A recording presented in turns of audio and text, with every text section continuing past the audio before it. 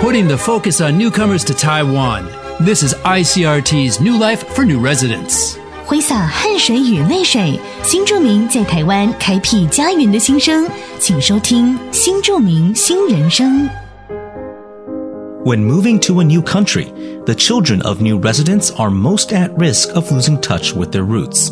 The Kaohsiung Education Bureau is taking steps to ensure these children still have the opportunity to learn the language and culture of their family. 300 teachers have been recruited and stationed at campuses around the city to help. One such teacher is a new resident from Thailand named Zhang Xiaoling. She moved to Kaohsiung with her husband 2 years ago, passed a test, and now teaches at an elementary school.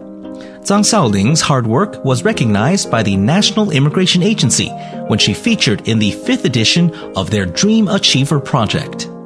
为了让新台湾之子学习自己母国文化，高雄市教育局培育300多名教学人员进驻校园，以推动新住民语文教学。其中泰国新住民张少玲2年前跟丈夫搬到高雄，在通过甄试后开始在国中跟国小教泰语。除了透过家乡美食，她也分享自己当空姐的经历，让学生打开国际视野。张少玲也爱探索高雄风貌，在她的脸书粉丝专页可以细细品尝高雄美景。她的作品《爱没有尽头，只要一个镜头》更入选移民署第5届新住民及其子女逐梦计划的个人组佳作。ICRT 新住民新人生由新住民发展基金会补助播出。